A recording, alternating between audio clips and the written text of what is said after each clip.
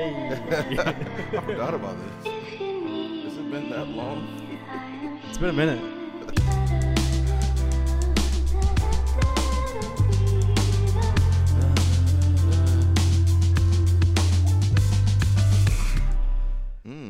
Welcome back. Dude, welcome back. Feels good to be back on It's been a minute. Yeah. It's been a full year. Dang, a whole 365. Yeah. That's wild. Isn't it? That's really wild. I'm going to turn your volume up just I mean, I can get a little closer You too. get it too. Yeah, we're going to do that. Ooh, that's better. Yeah. So, a lot has happened in the past year. For those that don't know, the last podcast we did was our COVID podcast. We were talking about our experience with getting COVID at New Year back in 2021. And then life got busy. It did. I know Ellington had a lot of stuff going on in Columbia, and then myself, my 2021 got incredibly busy. And we'll get into some of that transitions in this podcast. But yeah, so sorry that we took a year off. If you can't tell too that we are in a new space, those of you who are watching, what's up? Yeah. So yeah, before we get into it, quick introductions for those of you that hadn't been following the podcast before. My name is Thomas Stroud. And I'm Ellington Williams. And this is Life Through the Lens of a Believer. Yep. We normally have Kyrie Clark with us, but he could not make it today. He will be joining us next time. But before we get into it, I'm going to crack open a drink and we can start talking. We can do it. Dope. So let's crack it up. Also, this podcast is not brought to you by Liquid Death, It's not brought to you by Liquid Death, but every other podcast on earth is. Yes. So we're just going to drink Liquid Death and be like other podcasts because why not?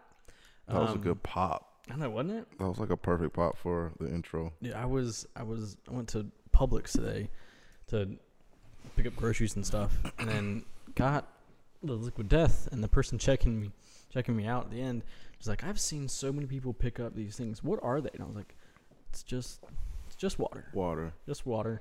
Like, what's with the name? Yeah. I was like, I mean, death to plastic. Like, but yeah, they should have named it Plastic Death, possibly, but I get it. No, I like Liquid Death. Liquid Death definitely is better. When I first saw the can, I was like, is this like a new beer? Like, what is going on? It's good for those who are sober and they're at like a party or a bar or whatever, and they don't want to feel left out by just getting like a glass of water. So you get Liquid Death, and it looks like you have a Miller Lite or something in your hand. It definitely does. It also tastes good. It's from the Alps of Austria. When they're like so cold and fresh out of the fridge, I'm like, I don't know why this water tastes so good, but it's literally the best water I've ever had. Like, no offense to Smart Water or whatever or anything like that, but like this water in this can, for some reason, when it's like super cold and just fresh out the fridge, I'm like, man, you can't beat it. So they have a sparkling one too that it's not like flavored, but it's by far my favorite sparkling water. That's the one that's in the black can, wasn't it? Yeah.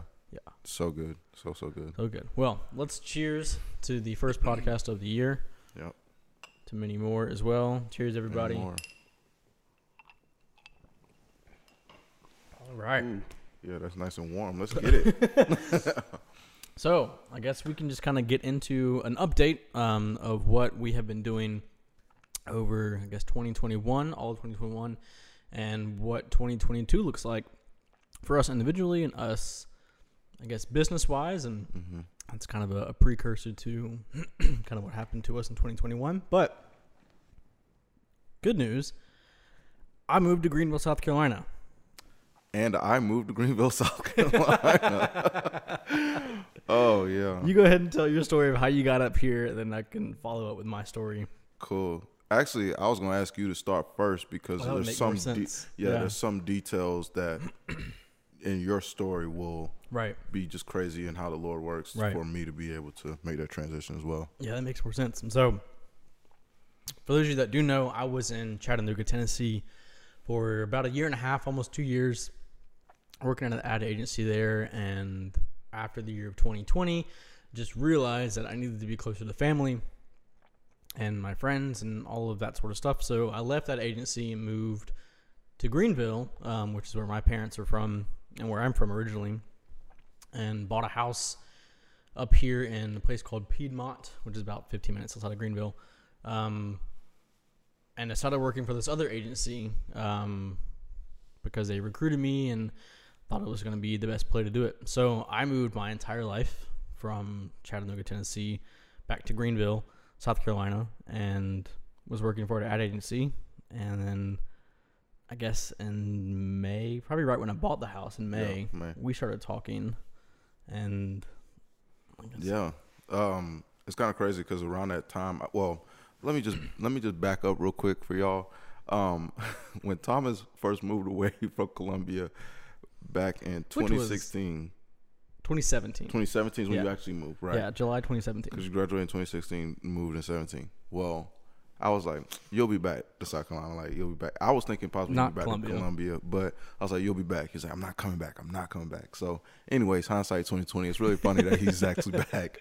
But my family said the same thing too. Yeah, it's kind of funny. But and I was joking about it, but I'm like, now looking back, maybe that was prophetic. But yeah. So, anyways, around May is when you bought the house, and you were like, you know. I feel like right after you bought the house, came up to visit. I was like, dude, I gotta come check out the place. Like, we're hanging out and all this stuff. And you were, you know, obviously saying how, like, if I ever needed somewhere to stay when I was up here, like, there was always a room and all that kind of stuff. And I was like, all right, you know, that's cool. Glad to know that. Love to come up here and hang out with my boy. So glad he bought a house. It's sick, like grown man stuff, you know, adulting.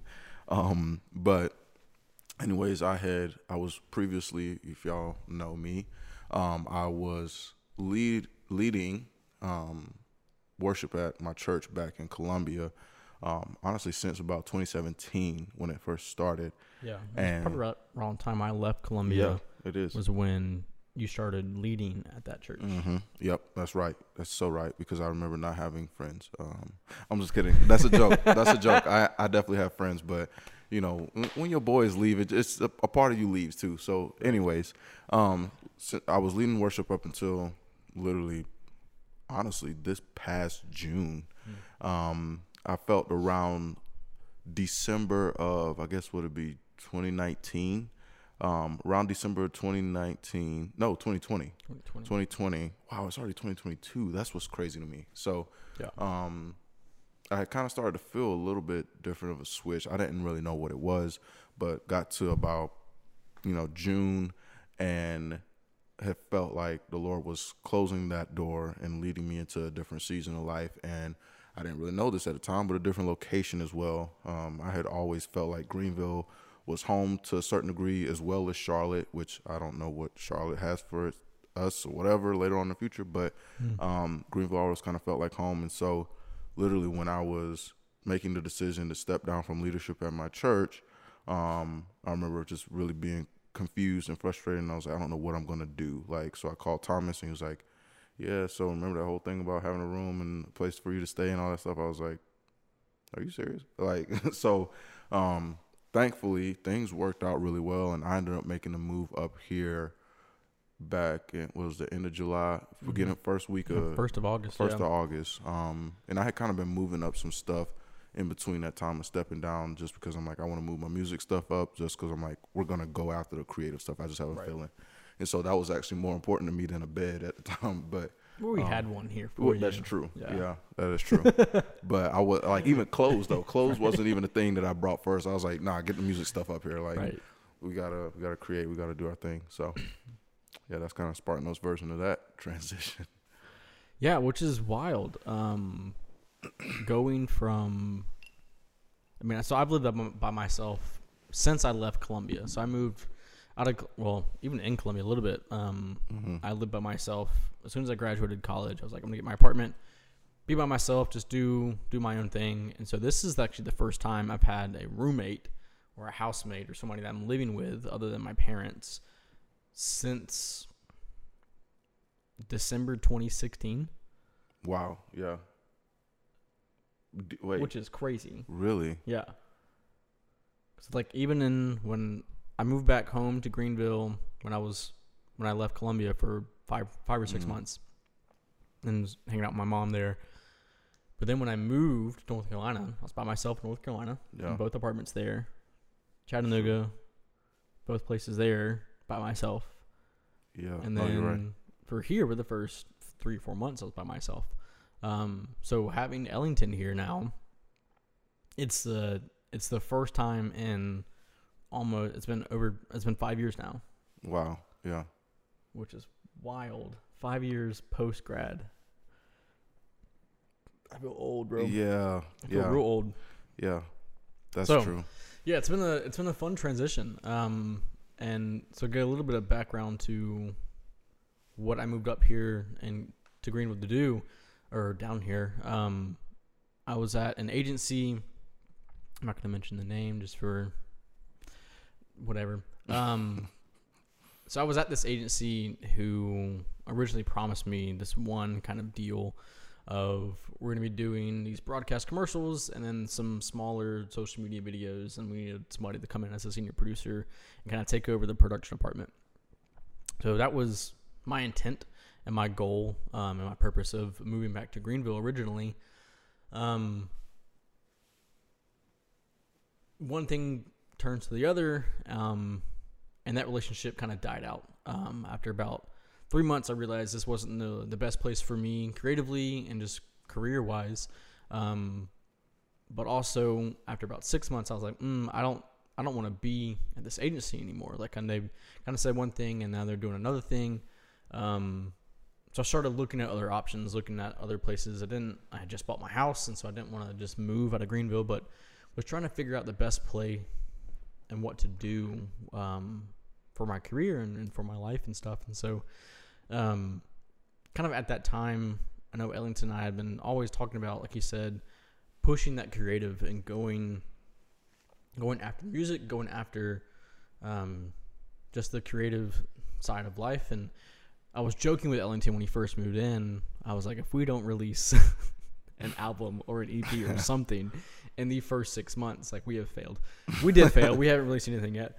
Well, not yet. Okay. Not yet. I'm not gonna get there. We haven't released anything yet. Music.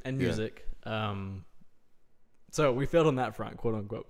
But that just, life, as you guys know, as you become adults and that kind of stuff, life gets in the way of certain things. And so unless you're intentional about your creative side, intentional about the things outside of your 9 to 5, they can kind of fall to the wayside. So that's kind of what happened that first 6 to 8 months of us living together. But we really had this drive and we had this passion to create work for ourselves. I know many of you guys either that are listening or watching know our hearts behind work and behind what we do creatively. And it's difficult to do that for somebody else. It's difficult to be creative and work for somebody else, as those in the creative world can kind of feel that. It's being your own boss is so freeing. Mm-hmm. And that's been a passion of both of us for a long time. And we decided that, all right, how can we make this happen? What's the plan? What's the roadmap? What's the likelihood of me going freelance full time? Is that a route? Ellington pursuing producing on the music side full time and engineering. What does that look like? How can we do this safely and responsibly, and from the wisdom of the Lord? Like, what's the process and what's the steps to do that? Mm-hmm. So we took about, I would say, probably 2 or 3 months after having that original conversation to really think through it and pray through it. But yeah, we'd love to kind of hear your perspective. We want to table that just for a second and build that tension and leave that cliffhanger there of our launch we have in 2022. But talk to me about your move up to Greenville, leaving a job that you had been at for 4 years almost, going to a new city that you knew kind of. Right. You'd like visited here. We've gone to certain bars and certain restaurants and hung out at certain people's houses. Right. All right. But you hadn't made this place your home. So what was, you moved here, so I guess in August, so I guess 6 months now. You've been here officially 6 months. That's wild. That's super wild. What has been your first 6 months in Greenville, living here, calling this place your home? having our address as on your mailer.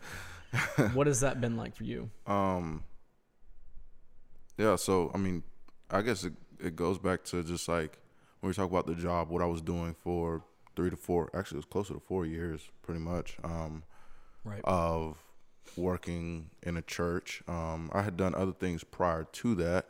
Obviously, I was in college before that job, so that was kind of like my first real full-time job once I Right. got out of college. But Right. I will say that, working in a church, as a worship leader or as a leader in general, as your full-time job and like your main source of income, it is very, very, very different than, I hate to say the real world, but than a secular job. That's a better way to put it. It's very different. And so, especially when you're the worship leader, like you worry about music, you worry about, coordinating all these different, worship events and all these different things. Like that's like what you do. Like you doing quiet time and, coming up with set lists and all that stuff. That's your job. Like that's part of your job. So it is very different. Which, segueing into the transition moving here. When I came here, the first job that I actually, that I got and applied for, was in retail. And so for those of you who don't know, I work at Lululemon, as a part-time thing, but transitioning into that work field as opposed to like the church is different. Like it's so What different. was the biggest, I guess, surprise moving from that place where, to your point, you had one boss. Mm-hmm. You had your full day of work on Sunday, and then Monday through Saturday was, like you said, building set lists, your quiet times, meeting with individuals from the church. But like, would you say you had like a normal 9 to 5? Oh no, Right. not with the church. No, I mean even though the time was about the same. Sure. No, it wasn't the normal thing. Mostly because, like you said, a lot of people ended up having to do this in 2020 because of COVID, but working from home. Right. When you're working in retail, you're around people. Like All day. you're around people all day. And honestly, in the retail world, and obviously in a lot of people compared to the service industry, there's a lot of different personalities. a lot of people with a lot of personality. And it's like, if I'm, at the church and I'm in my office and I'm working on just music, I don't deal with that, And so for 4 years, almost at a time, the only other person that I would really be having meetings with outside of, like maybe a few people for the worship team and stuff like that is like the pastor, which is my boss. And so, stepping into a world where it's like, it's a lot more fast paced. It's a lot more, I guess it's just a lot more that goes into it mentally, I'll say, with having to, work with other people, and obviously it's a secular job. So you got people talking to you all kind of ways. It's not the amount of people that are offering to pray for you is very few in comparison to what it is when you're working at a church.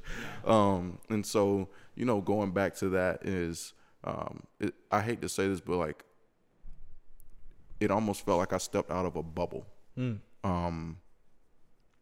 It's almost like I stepped out of this protective little bubble coming out of a church and then working in a secular job. Not saying that I wasn't protected by the Lord in the secular job, but it's just different. For sure. In those ways. So, I think moving up here, getting that job, switching in, then also trying to make Greenville home. So like you said before, Thomas was saying like, yeah, we would go to different places, whether we go to, little lounges or little bars or restaurants and stuff when we come to hang out and all that stuff, which is, a year ago, if y'all remember, we got COVID during New Year's. We were going to some of our favorite places at that time, but, well, not Thomas' favorite place. I take that back. A place that he despises, but I don't mind it.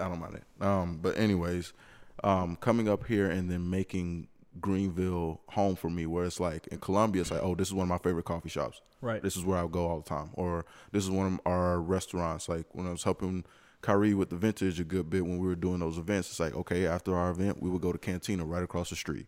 So like it was like this routine. It was this norm of like things I knew. Like when I'm in Columbia, I know all the back roads, because that's where Right. I'm from.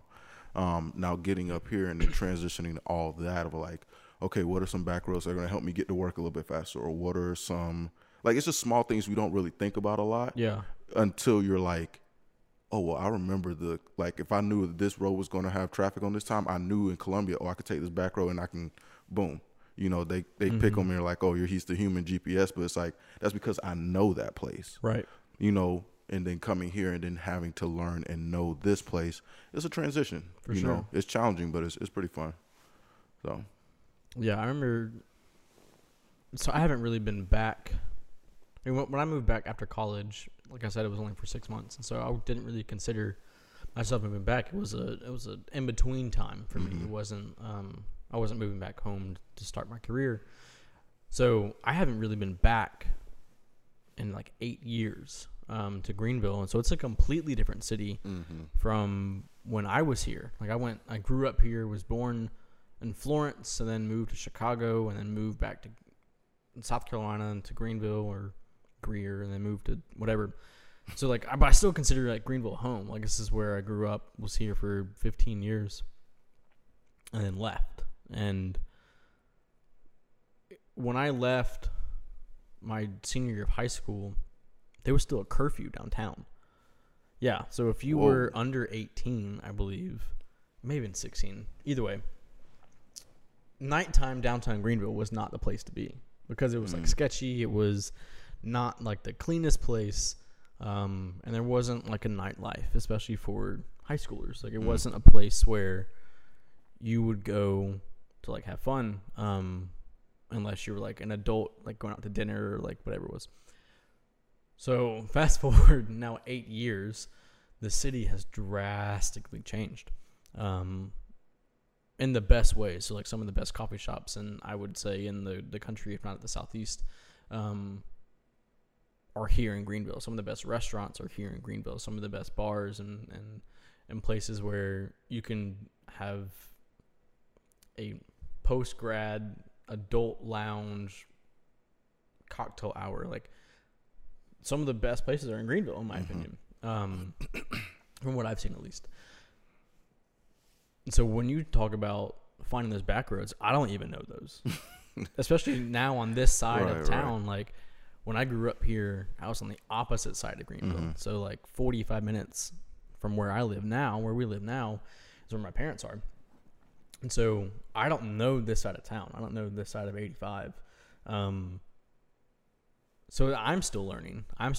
What's the fastest way to get here and there. And jokingly, I still use my GPS every now and then to go to certain places because I don't know the fastest route to downtown. But yeah, it's almost like we were both learning Greenville for ourselves, which was a great thing. Like I had thought moving back here, like this was I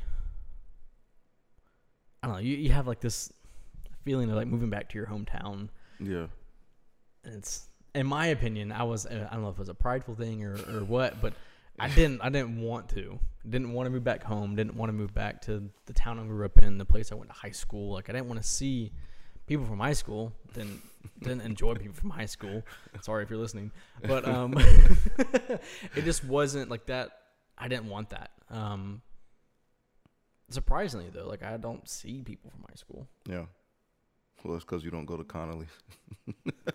Facts. You will never find me there. That's funny, but slightly true. Slightly true. So it's just interesting. Like I'm learning that you can be like Greenville is still, I would say, a small city to an extent compared to like to Atlanta.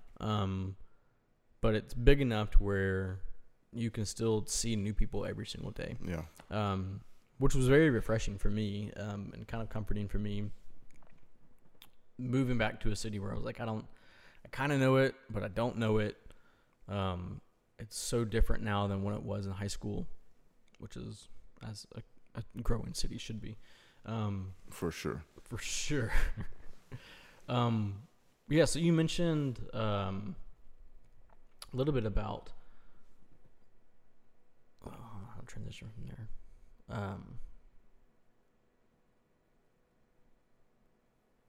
this out, obviously. Where do you want to go to next? I don't know. I feel like this is. We'll have to cut this out. I think it's cool. Keep it in here. This is just. That's fair. It's cool keeping it in here. The goofy parts of podcasting with no script. That's true. That's the thing. Like, I love podcasts. As Ellington may attest to it. Like, I will listen to podcasts every single morning when I wake up. I'll put it on and I make breakfast and I'm just listening to podcasts. Normally they're comedy podcasts, and so it's just 2 or 3 comedians that just talk reckless for 2 hours, and I find it hilarious. There's no research there. Unless you're like Joe Rogan, who's interviewing like scientists, and there's like research, obviously. Right. But or some other educational podcast. We don't do that. This is a platform where we're just like a free flow conversation. Like, I remember like 2 or 3 people asked us today, what's your podcast about? Oh, it's just about life. Yeah. It's just a life update. And these podcasts are, I mean, they may have a theme every now and then where we'll talk about like either the gym or values or whatever. Dating. That was a good one. Thank y'all for listening, by the way, to that one. That one got a lot of get some good traction. Listens. Yeah, good traction. There will be a part 2. Yes.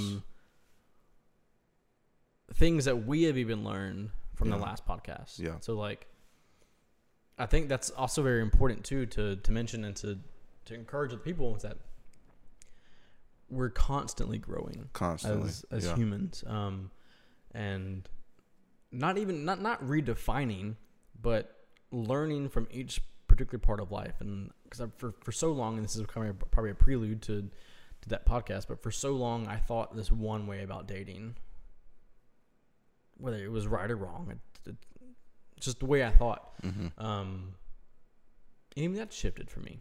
Yeah. That mindset of what that looks like, and the mindset of how to put myself out there, whatever it is, that has now shifted in the past year. How we've grown and how we've gotten over things and how we view certain parts of relationships, how we view certain way we talk to people in relationships or whatever it is, that has shifted because we grow, because we learn, because we listen to those that listen and gave comments and feedback. Thank you. We hear that, and we're going to grow from that and listen to it and kind of hear the perspective. So that's the precursor. Right. I can get into that. That's not this podcast. Yeah. But to your point, you were saying about like, this is about life. This is about, you know, obviously we say life through the lens of a believer because we are believers. And even though it says through the lens of a believer, we do make mistakes and we do learn from them. And we to the best of our ability, we, you know, strive to humble ourselves to learn from those mistakes and grow.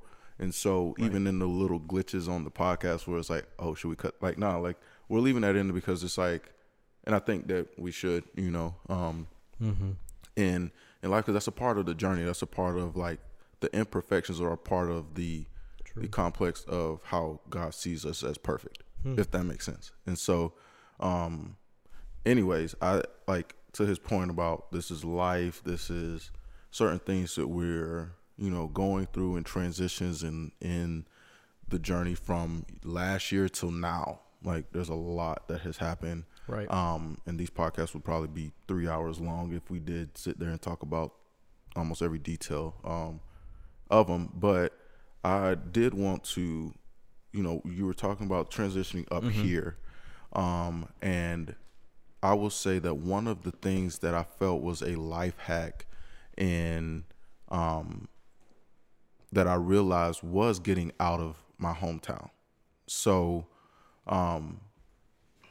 in the sense of when you're in your hometown for so long, and you did this before I did because you left, you went to Winston, then you went to Chattanooga, you know, so me being from Lexington, Columbia area, knowing everything pretty much about it and all that stuff, there are so many areas of complacency that can happen staying in your hometown. And I felt like that's where I was at a certain point, you know, after I graduated college and all that stuff. Right. I mean, the people that you're around, you see the same people. You know, you see the same people you're around. You go to the coffee shop, over time, you're going to end up seeing the same people over at the coffee shop. And it's like, oh, okay, cool. You know, barista knows your name. They know your order. They know your order. Yeah. Like the Waffle House down the street from my house in Lexington, like I could go there at night.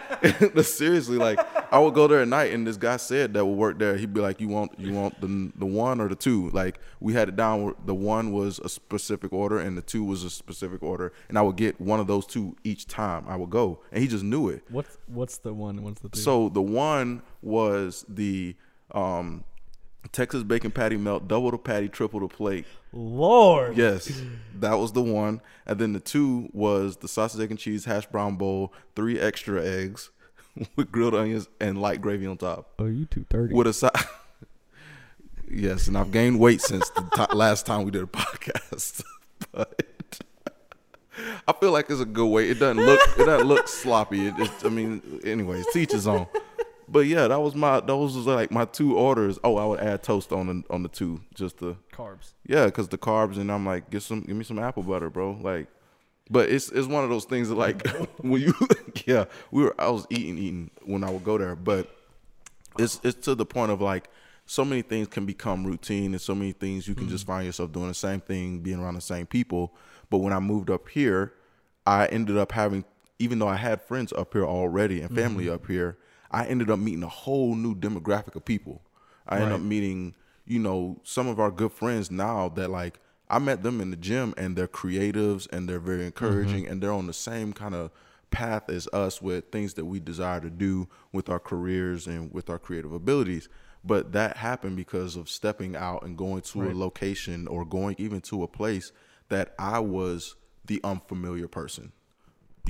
Like I'm stepping into somebody else's area where like they already have their friends, but now I'm making friends with new people, or I'm meeting random people at like a brewery, and they're people who work for Fortune 500 companies, like things that just help accelerate, when you step out of the norm and you go to a new place, Yeah. And that's I think the biggest thing that I have learned as we get older, and as you get into careers and you get into actual life and stuff, people ask, how do you get new leads? How do you get new jobs? How do you get whatever? All of it's networking. So exactly what you're talking about in regards to meeting people and meeting friends, and it's networking. Whether you want to view that like meeting friends at the gym as networking, it is. Like you're not using them, obviously, for like your own capital gain, but like it is networking. So it's just interesting to see, like, for those of you that are watching, like we have this hoodie that, I guess we can go into this conversation now, that says, can we just be decent human beings? Can we be decent human beings? Like that's what we're asking. But when it comes to networking, like the best people are the decent ones. The ones that can be just decent, like saying hello, shaking your hand, looking you in the eye, introducing yourselves, remembering that person's name, saying hello to them the next time they go to the gym, the next time you're at that same brewery or bar or restaurant or whatever it is. The decency of that, you have a connection immediately. And yeah, you never know. You never know what that's going to lead to. Whether that's like, oh, this person runs a videography business. Oh, this person runs a fitness business with their personal training. Or this person works at this engineering company and they're designing these tools and stuff that's for, again, like you said, Fortune 500 companies. Like, you never know who you meet. So just be decent. Right. Yeah. Just be decent. At the bare minimum. It's like... decency is just... Decency is the minimum. Yeah. You can build from there. Yeah. And that's like... I think that's the foundation of a good community and good relationships with people, is just being decent with each other. And so going into now what me and Ellington are doing professionally and our, I would say, furthered career now, we have launched this multimedia marketing kind of management company. Not an MLM, not like a multi-level marketing company, but a media management agency and company where we represent and work with artists and people from all kind of backgrounds. And so For those of you that saw the launch last week, Kings and Queens Productions is now our LLC, our company that we are running all of the things out of. This podcast will be under the Kings and Queens Productions as one of the productions inside of that company. The name will stay the same. Right. Life Through the Lens of the Believer. It may sound different because we have better mics. It may look different because we had a better set. We have better cameras and lights and all this kind of stuff. We're just upping the production quality of this stuff because we're committing to it, because we're investing in ourselves. We're investing in our own company. And so I guess Kings and Queens Productions as a whole, we have a couple different facets of that agency or of that company.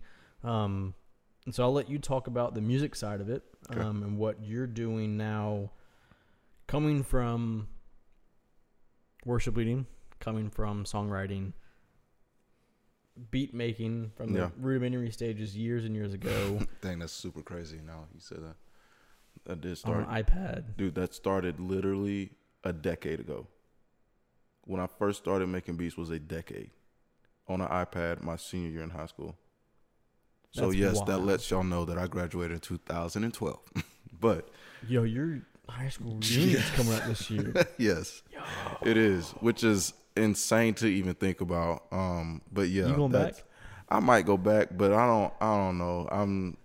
I don't even know what an invite is. I don't know where it's supposed to be. Somebody needs to figure that out on Probably Facebook. on Facebook, yeah. But then that's the other thing. I don't even go on Facebook, so it's like I'd have to go through and dig through, Right. or type in Lexington or hit somebody up that I do know that's still maybe. They I don't probably know. add you to the group, I think. Yeah, just look at groups or something like that. Yeah. Yeah. Either way. So So taking this 10-year journey, yeah. we made this LLC. We have this company now. Talk to me about what your role is at Kings and Queens Productions and your specialty, kind of what we're doing now. Yeah, so pretty much my specialty is, like Thomas said, in the music side of things. So whether that it goes from just producing in general to beat making to creating our own projects, which I'm gonna leave that alone right now because I know you. Yeah, I don't know if you want to release that. Not yet. Okay, but So tell me about. I know producing from commercials and video Right. production, and photography side. What does producing on the music side? What does that look like? What does that entail? I know like there are tags and there are things that produce by like. But what does Yeah. producing music mean? What does that entail? Just kind of give some light to that. Yeah, so that's fun. I love this kind of stuff. I nerd out about this. But producing, and I've listened to podcasts and all these kind of different things and watched YouTube videos galore. But there's a difference between a producer and a beat maker. It's a huge difference. I think a beat maker, anybody can really be a beat maker. Honestly, anybody can be a producer, but they have to understand the difference between the two. First off, for a producer takes different elements. Let's say you have a singer. The best way I can describe this is, let's say we take a singer, the main lead singer, and let's say they've written some lyrics. So now from a producer's point, my goal is to help work with that artist to create their idea. So now it means them coming in, me recording them while they're doing things, or even hearing how they say a phrase. It can get very definitive, like down to the point where, like, if somebody says a phrase one way and I'm like, hey, let's slow that down a little bit, or let's enunciate this word a little bit. Let's convey this feeling or emotion through the tone of your voice as opposed to like maybe just the words, you know? So I'm taking all these different elements, instrumentation, I'm mapping out a song, I'm maybe even bringing in other noises or other things that I feel like would help convey what the artist wants to convey through their song. And so it's really bringing production for me in this sense is bringing the idea of that an artist may come to me, or even my own ideas, to life as a grand, like as a whole story. But yeah, that to me, I feel like is producing, which now goes to my question with you. What do you feel may be different or very similar in the same way for, videography or even photography kind of? Yeah, so I call myself in my quote unquote job title before Kings and Queens Productions, and still now too, is a producer and working with commercials and ad agencies and marketing companies. The colloquial phrase is somebody who gets stuff done. So my entire job as a producer is to make sure it happens. So whatever fast it looks like, if there needs a location permit, it's my job to make sure that happens. If we need to hire a crew, it's my job to make sure we hire the right crew. So it's probably similar, but similar to what music production is. But I work with a creative director and writers and agencies from the start of an idea, and I see it through until the delivery of that product, until it goes on TV or it goes on the web or wherever it ends up. I oversee all of that production and make sure we're hitting and following through on the creative vision from the very beginning. And so that means hiring the right director to make sure that happens. Hiring the right DP to make sure that the person shooting this and lighting this knows exactly the tone and intonation and the vision and how to make sure we get there. Scheduling it out is the biggest thing. Time management that we're continually learning is, as a producer, I'm making the day of schedules. I am planning out, all right, it's a 2-day shoot. All right, if it's a 2-day shoot, it's probably 2 12-hour days. Could this be a 3-day shoot? And we're a little bit more flexible on the days and that kind of stuff. So making those decisions, all encompassing with money in mind. So a lot of what I do is manage the financials of a video production that's coming up with an estimate for a project. So for instance, a company, we'll just say Liquid Death because they're in front of us. And they used to be a client of mine. Say they want an idea, and say the idea is this new commercial. It's my job to understand what the ask is from the creative director and from the ad agency. Take that, put a number to it. Like, oh, it's going to cost $250,000 to make sure this happens. And what that is probably a 2-day shoot with a relatively small to mid-sized crew of about maybe 20 to 30 people. It's going to be in a studio, or it's going to be on location. It's going to be shot here, here, and here. This is who's going to direct it. This is who's going to shoot it. This is who's going to edit it, who's going to color it. And really seeing the process from final script approval to shooting days to once you get to the editing side, make sure all the invoices are paid. And then once it's edited, that it still originally goes back to the original concept that we're all agreed upon on the client side and on the production side, or the agency side. So that's what I do as a producer.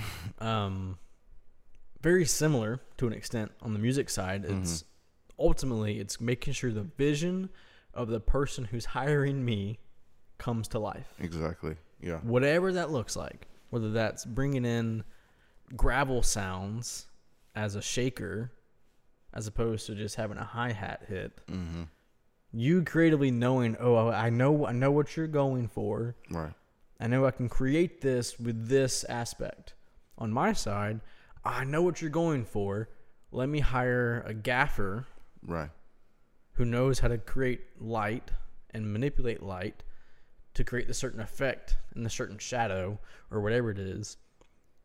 It's my job to make sure I'm hiring the right people. It's your job to make sure you're using the right sounds and the right instrumentation and even hiring the right musicians. Yeah. I was about to say the similarity, mine is, I feel like is more, when it comes down to production as, or a music producer, more so than not, I feel like it's more digital. So everything that is happening, I'm doing it through a computer base. Now with Thomas, he's a lot more hands-on with individuals. Now, with that being said, I believe that like you having the right DP, the right grip, the right lighting guy, Right. all these different people. Those are the instruments. Oh, for sure. Those are For the sure. instruments. So it's like, okay, for let's say a hook of a song, I know that I want this electric guitar sound to come through here, or I want this little solo at this point. So what I'm doing with the instruments, Thomas is doing the exact same thing with the people. Yeah. Knowing where they need to be, what they're supposed to do, and honestly getting the best of the best to get that job done. And to his point, like there'll be songs where I'm like, okay, I can play this guitar part, but I know somebody way better Right. that is going to really, really kill this. So my job is to get that person in to record that part, or to get a pianist in to record that part, as opposed to me just like dabbling and making it, if that makes sense. And that's and I've told this to somebody else, because this day and age, the content creator person, jack of all trades, one who does shoot and edit everything themselves, that's very high in number. Like, many people do that, and that's fine. Love that. Create art. Please go after it. As a producer, if you're a music producer out there and you're the one producing and rapping and releasing and doing all that kind of stuff yourself, I know you're tired, so I'm praying for you. That's great. Keep doing that.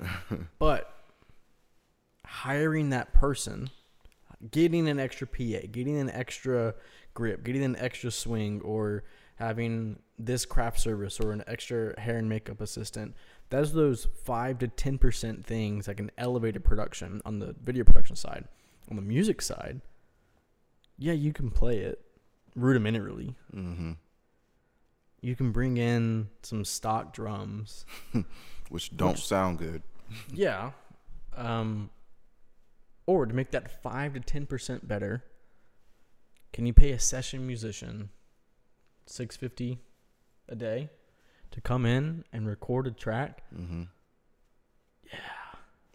Yeah. Let's do that. If you have the means to do that too. Right. Like at certain levels, you got it. Like when I first started making beats, I guess technically I was just a beat maker because I was just working on the iPad. Like I couldn't do anything but stock drums because first of all, I didn't even know the software enough to know that I could grab drums or different sounds that weren't on the software originally. And so it's like you start at a certain place, but the goal, as we are stepping more into, is to, okay, we know somebody else that can do this and do this well. Let's pay this person to make this even better. Right. Yeah. It's the networking aspect. And a lot of times some of the coolest relationships that come from networking are the ones where you go into it and you weren't trying to figure out what that person did.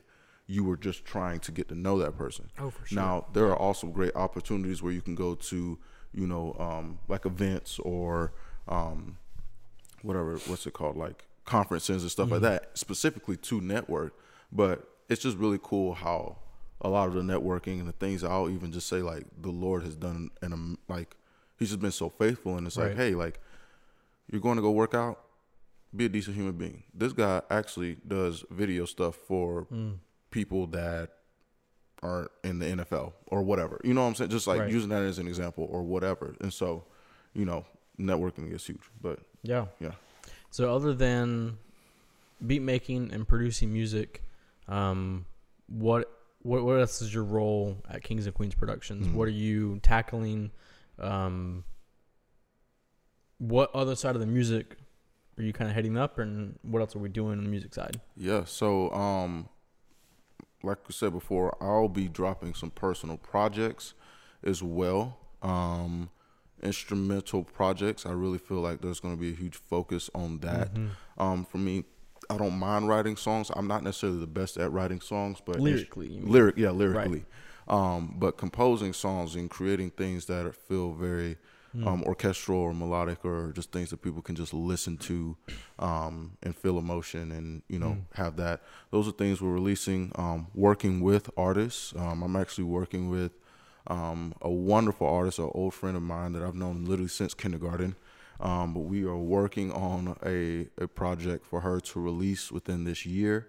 So we've been doing recording as well. But we are also planning other things in the near future once we figure out scheduling. And with this whole COVID stuff, we know that there are, a lot of setbacks with just public, gatherings and stuff Right. like that to a large capacity, but just many ideas about doing pop-up concerts and different locations and stuff like that, whether they're like house concerts or just jam sessions with different people that we know love to do music and come together, and then we would just have people come by and have a live show of a jam session, to that degree. But yeah, that's I feel like right now those are like the main few focuses, and obviously working with you to release your own music under your Yeah,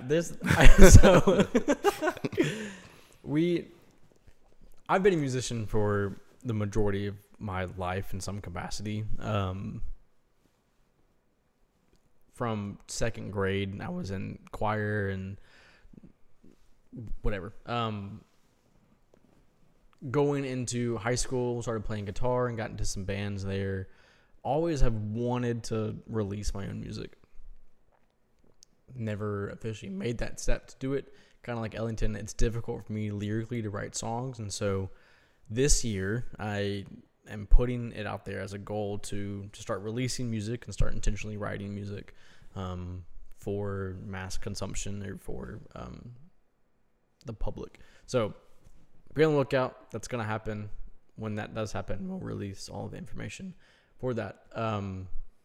But yeah, to what you were talking about with working with these musicians and artists, a part of what Kings and Queens really wants to do is build that relationship with these musicians and with these artists, and give them an outlet to put that art forward. I know not everybody, but a lot of people hear about the industry and how it's kind of jaded, and you guys were even seeing Taylor Swift re-recording her entire album, remastering all the stuff because of a bad deal that happened when she was younger. And what the heart behind Kings and Queens Productions is, like, we're artists first. And so working with the artist from the very beginning, to your point as a producer, how can we make your vision come to life? And helping out in all of that process. Like me, from my advertising background, what's the best campaign we can do right to push your album? What's the best campaign? What's the best strategy on the social media side? Giving those insights and tips to these artists. Maybe even doing that for them as well, and having a team of people behind them if they want and can pay us to do that kind of stuff. Like we're happy to do that. And so it's not like Kings and Queens Productions is not just a recording studio with a producer.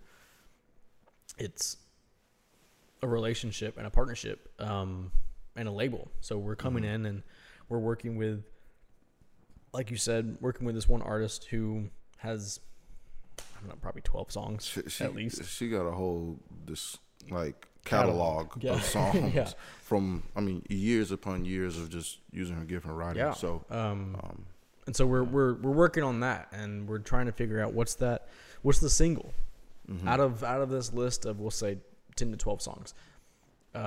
What's the single out of that list?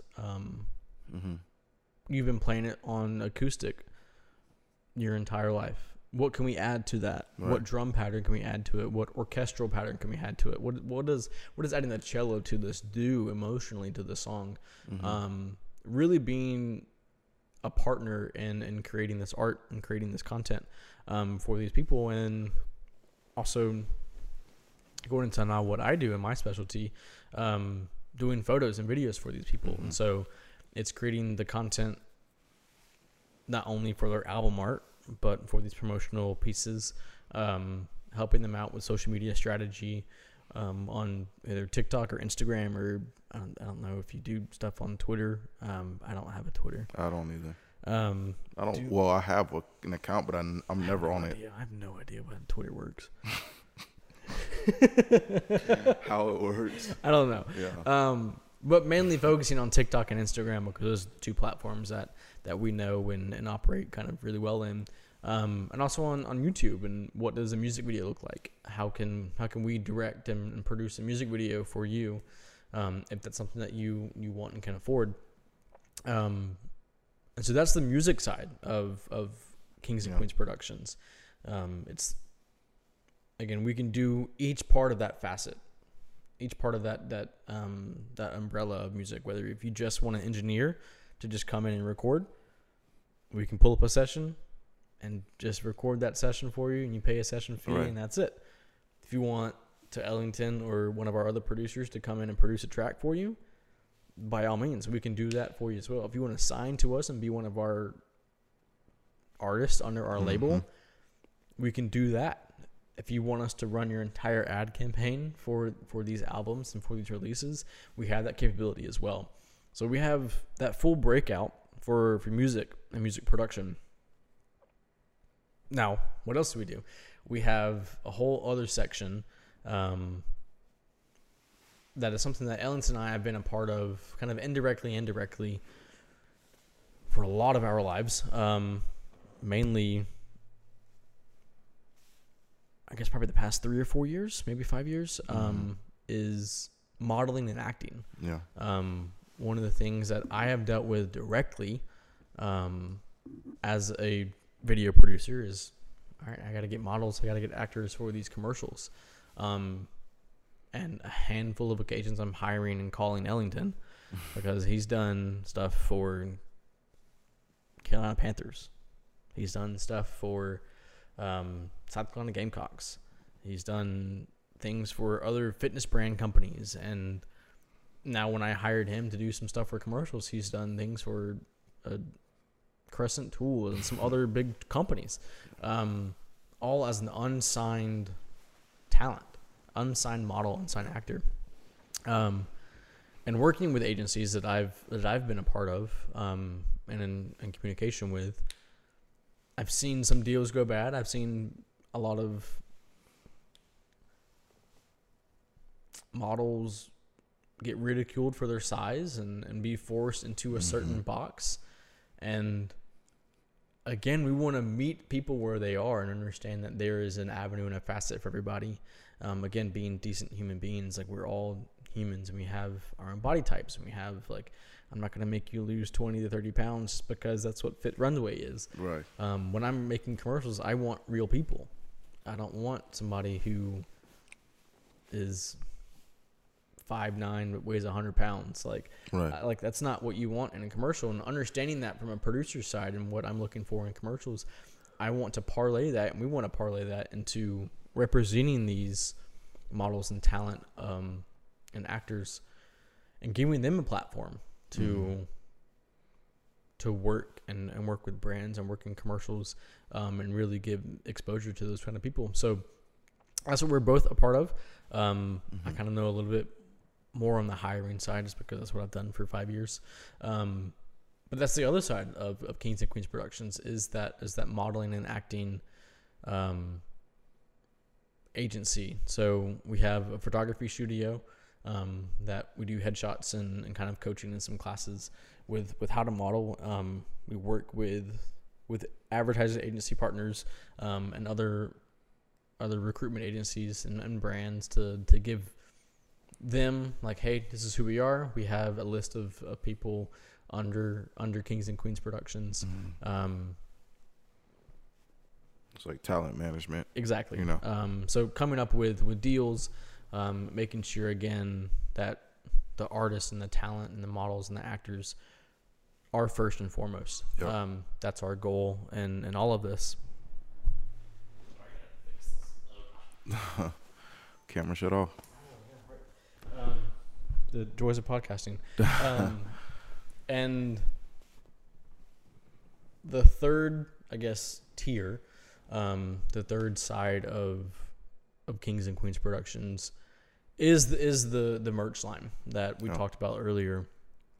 Decent Human Beings is our first brand launch that we're working with, and DHB is that colloquial, I guess, acronym that stands for Decent Human Beings. And do you want to kind of give the heart behind DHB? We're going to do a video dropping next month, or next couple weeks or so, that kind of goes into this a bit more detail. But give me an overarching kind of story behind DHB and kind of where it stemmed from, and then we can talk about the launches coming up soon. Yeah, most definitely. So, man, where do I begin? 2020. That's where we'll start. So, have y'all heard some of the things that we've dealt with in previous podcasts? Last year, we touched a little bit on racial injustice and different things that we were dealing with in our, church communities and stuff like that. The division in the country that was happening because of, COVID and everything just being a political issue, just created a lot of division, a lot of frustrations, a lot of, I'll just say a lot of pain, in our country as well as just individually.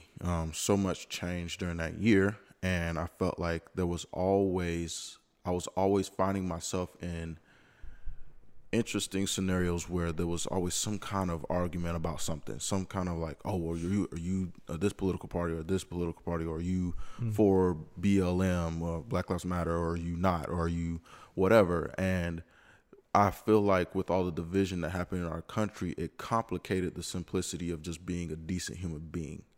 And I would just have a lot of conversations with my friends, and I just remember this term constantly coming up. Or if I would have a conversation with a new person, because at that time, and I still am, but it was just something happened in our country, and the racial injustice happened, and I really was super, super on fire at that moment. It felt like to stand out and just talk about what was going on. And like I said, I'm very, very, very passionate about this as well. But that was like that spark. That was like that big, like, all right, we got something needs to be taken care of here. And so I found myself having conversations with people and my friends, and I would just, that term would come up. I'm like, I really don't understand why everything is so difficult. Can we not just be decent human beings? Like, decent is not hard to achieve. Like, it's not saying that we stop at being decent human beings, but at the very least, can we dumb it back down and just be decent human beings? Can we just love people? Can we, be humble? Can we be willing to listen? All these different attributes that embody being a decent human being. I was just constantly bringing that up, and ended up having a conversation with Kyrie and Thomas about what would it look like for us to be able to start maybe a sweatshirt company or a t-shirt company where we have this logo, can we be decent human beings, or something like that. And so that, with those ideas, and with, Thomas being so supportive with everything that was going on as well, whether it be in the church or, us having constant conversations about the virus or whatever it is that was just causing so much division. Thomas, being the person that makes things come to life in so many aspects, was like, all right, let's just design it, and design the logo for it and all these things. And so we went back and forth, and, the first drop was on the black hoodie, which I don't have in my possession currently right now. Yeah. Because a special someone in my life actually has it. But that's another topic for another day. Do not hit my email or my IG asking me questions about it. But anyways, that sweatshirt just had the gray. I was going to ask, why aren't you wearing the black one? That's why. And anyways, she has it. So, she has it. Yeah. She's repping it. Yeah, it's on her IG profile. It is on. It's the one I have currently. Yeah. I'm wearing the white one with black lettering. The other one is black with white lettering. Yeah. There are other colors on the website that we'll link to. Yeah, that's funny. I thought about it. I was like, I could wear the white one here because I have that one, but I feel like, we just... Anyways, this is what we decided to rep and to create as just a simple question. Yeah. Because I feel like a lot of times you can go into a conversation one or two ways, I believe. You can go in with a demanding statement, or you can go in with a question that invites somebody to now think. Right. So when we're asking these questions, I'm not saying every sweatshirt that we have, we got a couple cool ideas coming. I can't disclose that information with y'all right now, but just from my perspective, obviously, I want to hear everything that you have to say about it as well. But with the question, can we be decent human beings? Just from wearing that sweatshirt out a couple times, I've had people like, "Oh, dang, like you're right. Can we?" Yep. And it's not a like you need to be a decent human being. It's more like, can we just be decent human beings? And then it invites somebody into the opportunity of what does that look like for myself? Or what does that look like for my friends or my family or my coworkers or whatever? And so it's wearing that as a way to get people to think a little bit deeper, but also understand that it's not that difficult. It's something that I've had conversations with people and they're like, wow, like, yeah, you're right. Can we just be decent human beings? I feel like, this world's just gotten so crazy. And I'm like, yeah, because we've overcomplicated the simplicity of I'm a human and you're a human. And just anyways, those are my thoughts on it. And I could probably preach a sermon about it, but just to, there will be a short. video coming out that explains the heart behind DHB specifically, and the launch of it all officially happened January 3rd.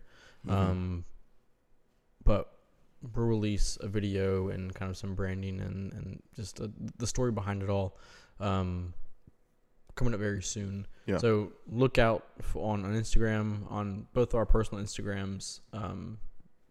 What's your personal Instagram?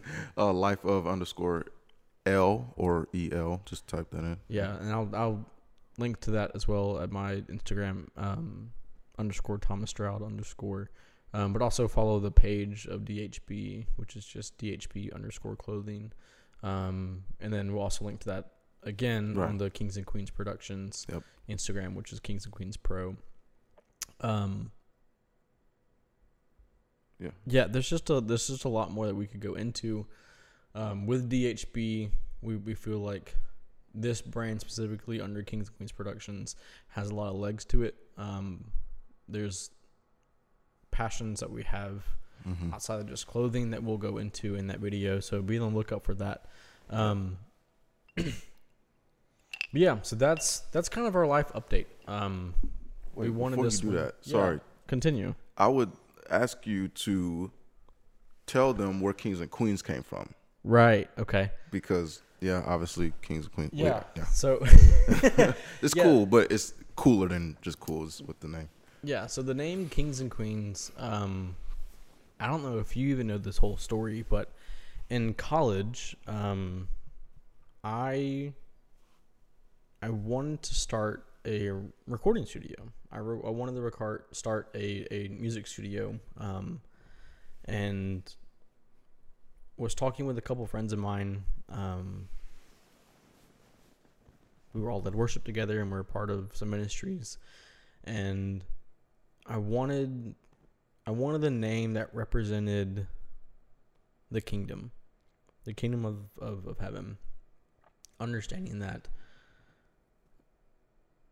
we are royalty. If we look at the passage in Romans, we are co-heirs with Christ. Romans 8:15, we're co-heirs with Him.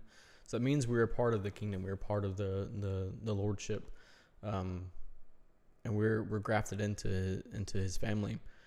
So the original thought back when I was 19, 20 years old was to have a music studio called Kings and Queens Productions, or really just Kings and Queens.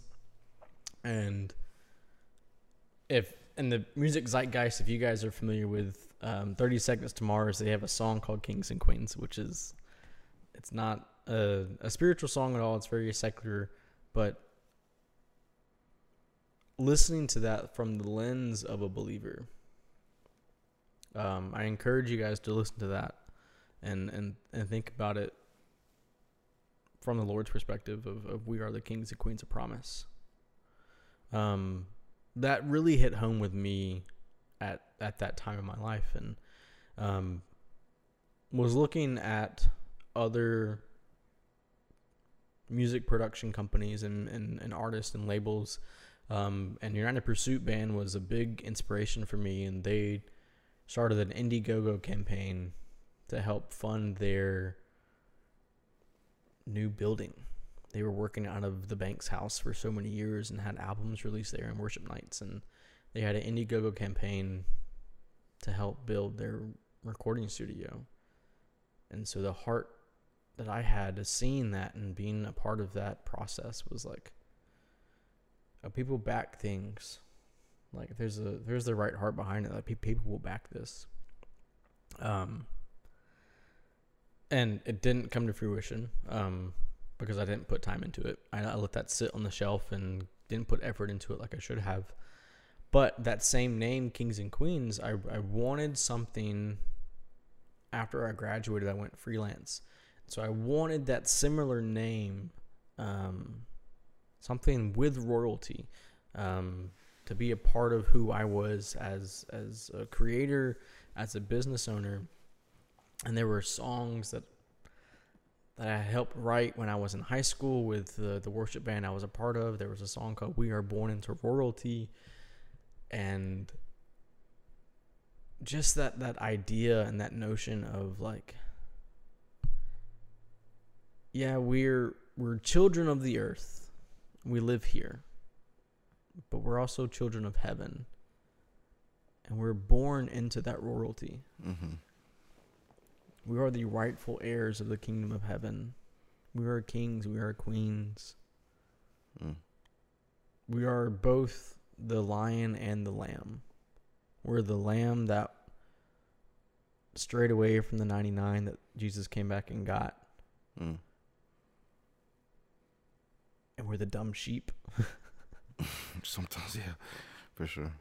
But we're also the lion that walks through the city now that we have the Holy Spirit inside of us, and the Lord has given us the authority over the things over the earth. So we have that duality, and that's our identity as Christians and as believers. So when I created my first company, I called it Royalty Media. It was a play on my name, Thomas. So it was Royal, ROYALT, the letter T, Media. I still have that domain, so royaltymedia.com. Go check it out. Shameless plug. But that was my first company. That was my first business, and Ellington was the first person I hired and worked with. And we shot weddings together. We shot some commercials and photo shoots together. And I remember the conversations we had early on too of, all right, how does Royalty Media, I know that's just a part of me, but like, how can we get that as like a brand thing of both of us? And so we thought about RTE Productions, which was Royalty and E Productions, and that sounded just too convoluted and messy. And so looking through Instagram, looking through GoDaddy.com and seeing what domains and what companies that had Kings and Queens in their name or had something along those lines, we realized Kings and Queens Productions, like nobody's doing that. Which is shocking. Right. Very shocking. And I think definitely the Lord to allow us to be able to lock that in. Yeah, is huge. And so we LLC'd as Kings and Queens Productions, LLC. And we have a website, kingsandqueenspro.co. It kind of rolls off the tongue. Yeah. So kingsandqueenspro.co, if you guys want to go there and check us out, we have kind of the story behind us. We're going to do kind of an elongated video of the conversation I just had that talks about kind of our foundation and where this all stemmed from creatively, from Ellington's perspective and from my perspective. But it all goes back to our walks with the Lord independently. Mm-hmm. And as musicians, as artists, as videographers, photographers, as models and actors, as people who create things, it all comes from the identity of who we are as children of God. Yeah. And being a part of that kingdom and being a part of that family. Yeah. So Kings and Queens Productions is that heartbeat. I'm also obsessed with playing cards. I have a small collection. Small? Literally. Small. It's It's almost 2 rows thick of cards. Yeah, it's about 25 to 30 decks of cards. Decks of cards. I'm just obsessed with them from the design aspect of it. It's my fidget. I play with them. I shuffle them, spring them, whatever. Do random card tricks, whatever it is. So I've been obsessed with that for so long. And so our logo is that a playing card king and queen joined together as one into one card. So that's the heart behind it in the short form, if not long form, behind Kings and Queens Productions. So yeah, do you want to add anything to that? The one thing I will just add is like when we agreed on the name, I had known a little bit about the story from the back of him wanting to start a production studio or music studio and all that, which is actually kind of funny that we now have a music studio. That yes, right there. Yeah, it's in here. So it's just interesting how like I'll just want to take this moment to like thank God for how faithful He is, even when we're not faithful. Wow, it's He, even though we at times will forget our dreams, He never does. And so like for Him to actually now bring us into a place where even when we first were doing royalty media right after college, it was like freelance stuff. And I was like, dude, like we worked together, like all this stuff. And then he had actually taken the job to go to Winston. And so I was like, okay, well, like I'm super supportive of him. Like, obviously, like, I was like, dang, that kind of stung a little bit. I thought we was going to do this thing together, but now here we are 2022 and we just had our launch of the business collectively. And to just see where the Lord had taken him and taken me through this whole process of, me being a worship leader, him working in production, him working in different, ad agencies and areas like that. There's so much that he learned in that he would not have gotten in school, that it's all about the timing being right. And being in a place where it's like, certain things didn't work out, but did they not work out? Did they really not? So it's like, and in the grand scheme of things too, like 3 or 4 years is not, it's a drop in the bucket. Yeah, it's small. It's very small. But when you're in the middle of it, don't seem like it. Where you're at the beginning of it, it's like, Lord, when's this going to come? Like, when's this going to happen? It's like, dang, he's like, just be patient. Like, be like, he's faithful. he's like, can you just sit down and stop throwing a fit? And it's like, dang, all right, fine. And I'm not saying that y'all, I'm saying that as a joking way, but like, he's got it worked out. And I think that a lot of it does, with us starting this, the scariest part is starting. An idea is the safest thing, and it's comfortable to have an idea. Wow. It's so comfortable. Like, even in the midst of us doing this, we're only a week in. Like, there are a lot of things that I'm thinking fearfully about because I'm like, I just don't know. But it's like, okay, that's one check off the list. We at least started. So now we're just going to grow, and we're going to go, know. And to that, I know we want to keep these podcasts shorter, so we're a little bit longer today, but this is a year built up of stuff. We can go on for hours. But I was talking with my pastor this morning after service. He just walked up and he goes, "You just went in and started the whole company." And I was like, "Yeah, got to do it." And he goes, "Some people talk about it. Yeah. Some people talk about ideas and they have these thoughts, and you just did it."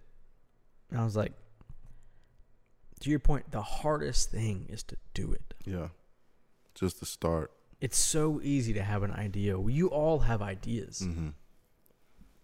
You all want to start your own business. You all want to have your own jewelry company, or you all want to have your own clothing line, or whatever it is that you've been dreaming of for years.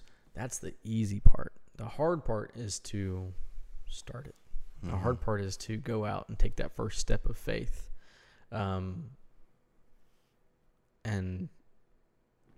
what I think for years I've always heard this phrase, and faith is saying yes to stuff in the dark and trusting that the Lord will bring that to light. Yeah, that's good. And taking that first step in the dark, we don't know. I quit my job the day before Thanksgiving. Didn't have a paycheck.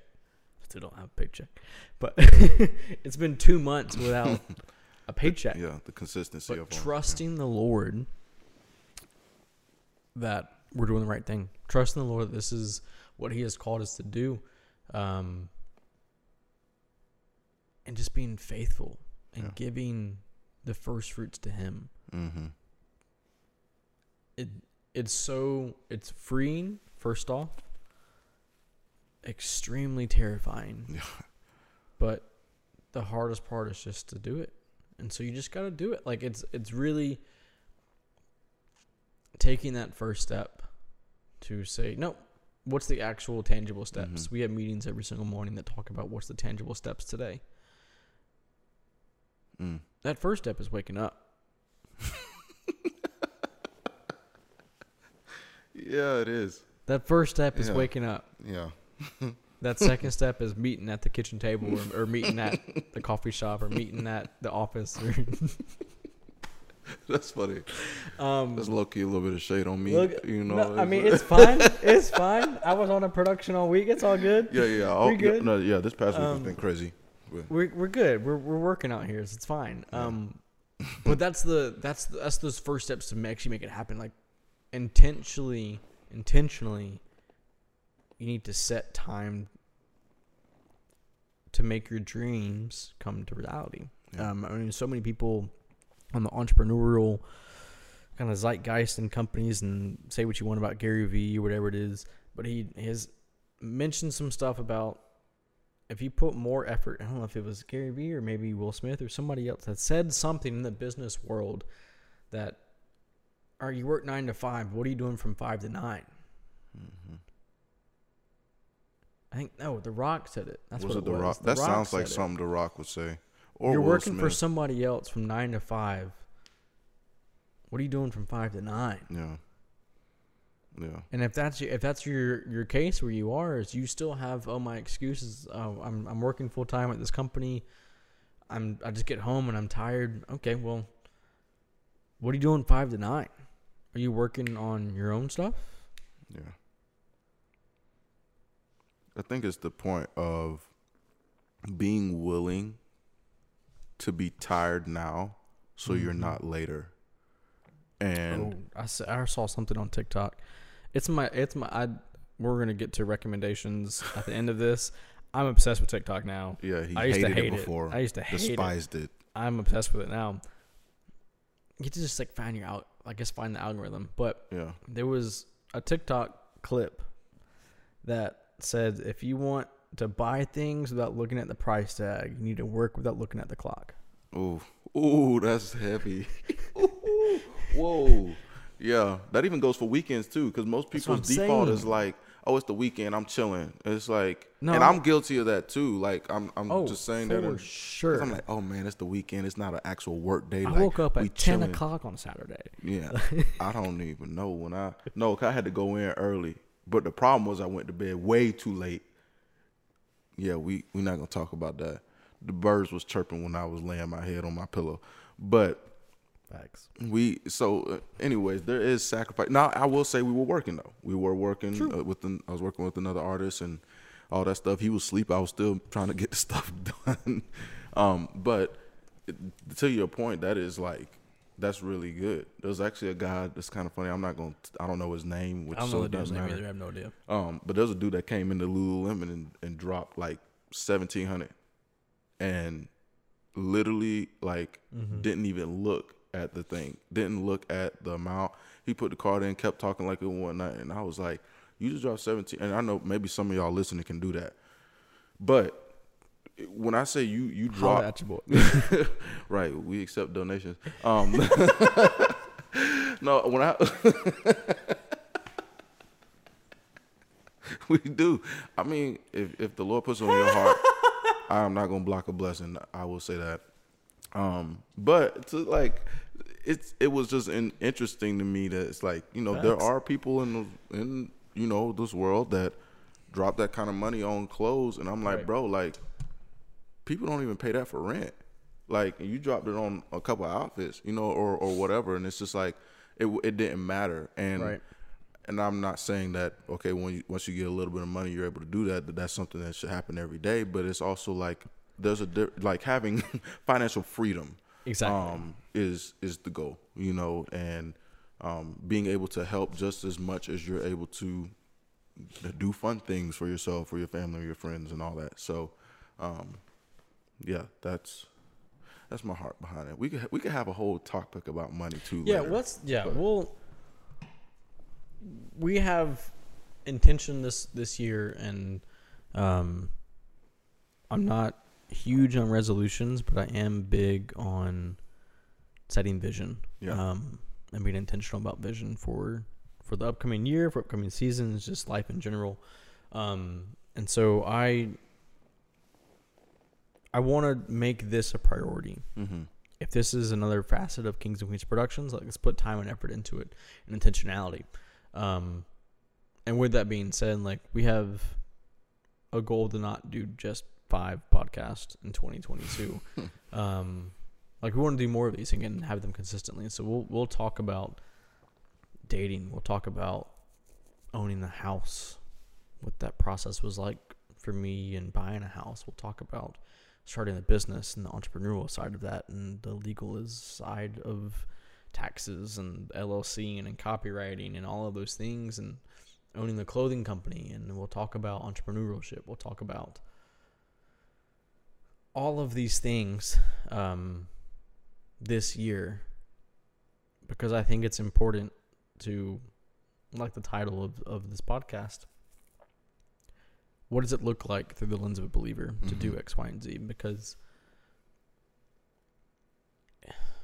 we talked about Acts this morning in church, and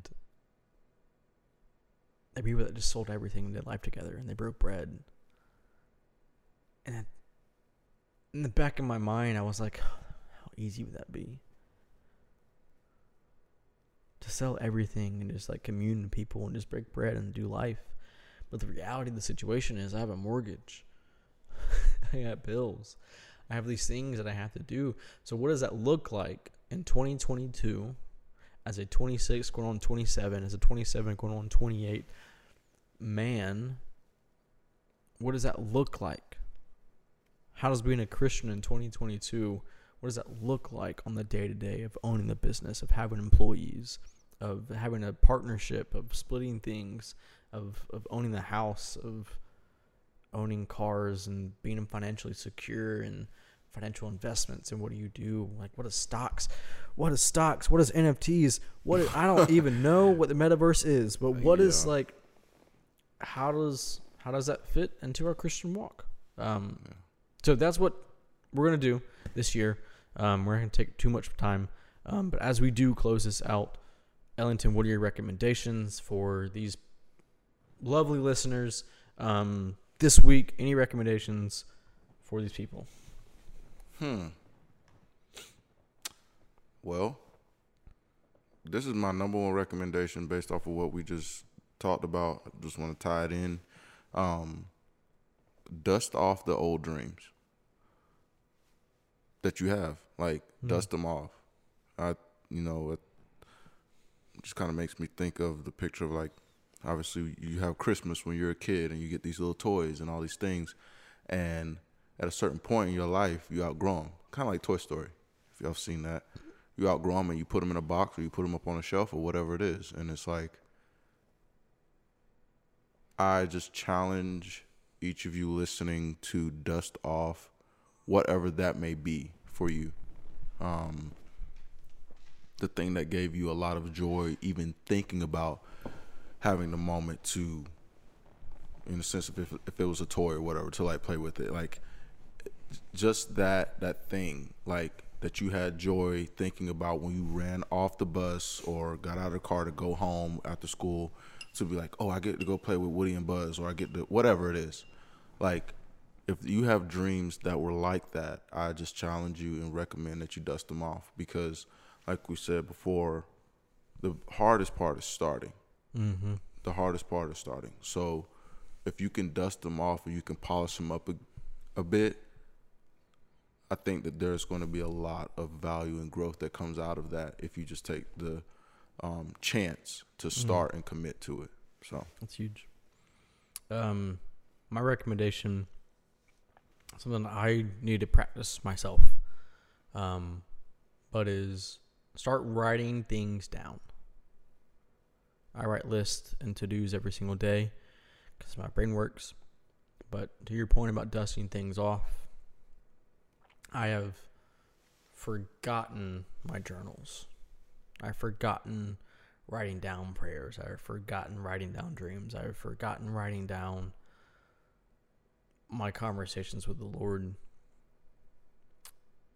And even writing my to-do list down every single morning, I find a sense of not just accomplishment, but it holds myself accountable. So my recommendation, journal. My recommendation is to start writing things down. It's a challenge for me, again, to do that as well, not just in my daily to-dos, but writing down visions, writing down dreams, writing down thoughts and questions, prayers, writing down notes from meetings. That's a huge thing on business meetings of like, I have a good memory. I can remember it. Writing them down though keeps it accountable. Yeah. Keeps yourself accountable, keeps other people accountable. And you can revert back to it. Yeah. And it keeps that conversation or that thought or that song or that lyric or that line or that melody, whatever it is, write it down.